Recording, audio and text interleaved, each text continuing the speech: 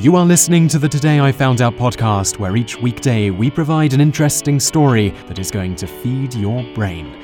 You can read more great articles like this by going to todayifoundout.com. Hello and welcome to episode 2 of the Today I Found Out Daily podcast with me, Simon Whistler. In this episode, you're going to learn that caffeine doesn't actually stunt your growth, and then in the bonus fact section, you're going to learn why caffeine might actually be good for you. Let's get started with today's episode. Caffeine does not stunt your growth.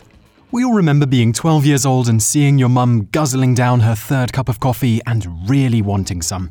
When we asked if we could have a cup, the response was always the same. No, caffeine will stunt your growth, as if being tall was a necessary element in survival. It turns out, though, that caffeine will not hinder you growing to NBA-like proportions. It isn't known how this old wives' tale came into societal acceptance. It probably gained some traction with numerous studies showing that drinking caffeine will increase the amount of calcium that gets excreted in your urine.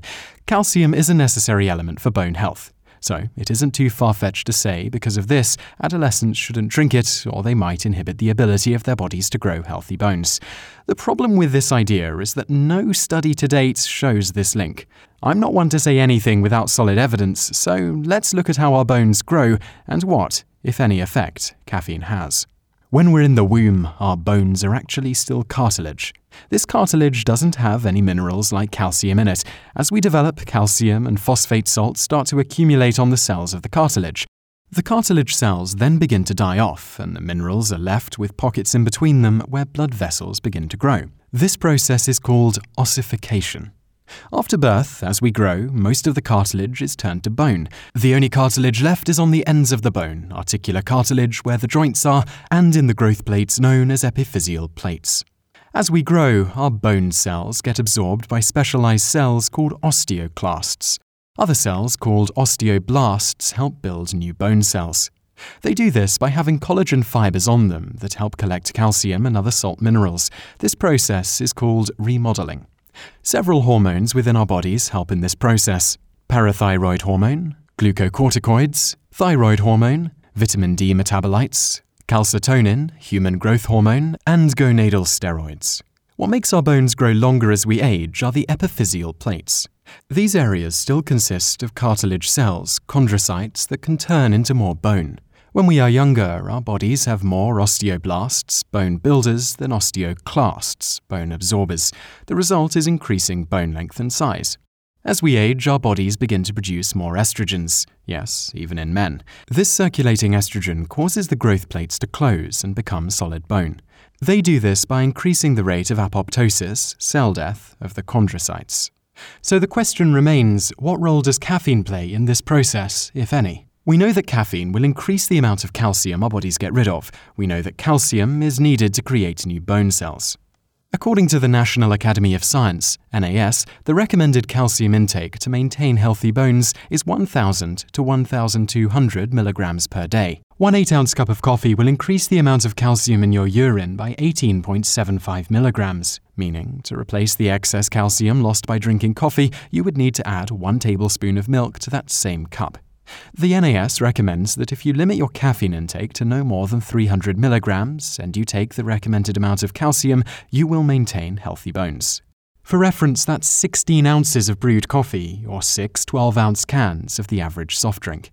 This is backed up by several studies on the effects of caffeine and bone health, such as a recent study published in the American Journal of Clinical Nutrition, which found that the only people who had an increase in bone loss due to caffeine intake were women aged 65 to 77 who had a variation in their vitamin D receptors. They found if these women drank more than 300 milligrams of caffeine per day over a 3-year period, they would be at a greater risk of osteoporosis. The only other people who showed abnormal bone loss due to caffeine were elderly people who didn't get the recommended amount of calcium in their diets. Young people had no decrease in bone loss from caffeine intake, even if they didn't get the recommended amount of calcium in their diets. A National Institute of Health study concluded the amount of exercise the average young person gets compared to the elderly was most likely the reason. Exercise causes microfractures within the bones that increase bone metabolism. The result is healthier bones. This was backed up by another study that followed 81 adolescents over 6 years.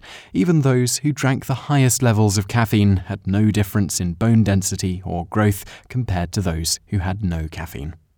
So when your 14-year-old asks if he can have a sip of your venti caramel macchiato, rest assured that it won't hinder his growth. It might, however, get him hooked on the most addictive legal drug known to man. No worries though, we can't all be perfect parents. And now for today's bonus facts. While caffeine doesn't stunt your growth, it does have some unwanted side effects. It can increase your blood pressure. If you drink more than 250 to 700 milligrams per day, you can experience headaches, nausea, anxiety, insomnia, and heart palpitations. Coffee contains tannic acid, which will stain your teeth. For pregnant women, drinking 2 cups of coffee a day increases the chance of having an underweight baby. Underweight babies can lead to spontaneous miscarriages. On the other hand, if you're not pregnant, get enough calcium in your diet, and drink enough water, caffeine can be quite good for you. For women, drinking 1 to 3 cups of coffee a day reduces their risk of cardiovascular disease by 24%. It also protects against breast and uterine cancers. For men and women, caffeine decreases your chance of getting liver cancer and type 2 diabetes. For you athletes out there, caffeine does help with circulating levels of calcium. The result is more forceful muscle contractions.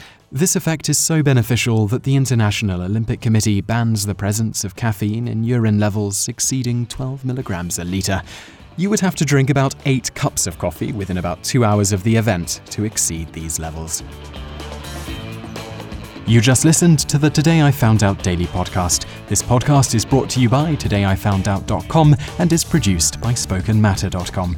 To get more great content just like this, head on over to spokenmatter.com/todayifoundout, where you'll find our brand new 5-hour-long audiobook for just $5.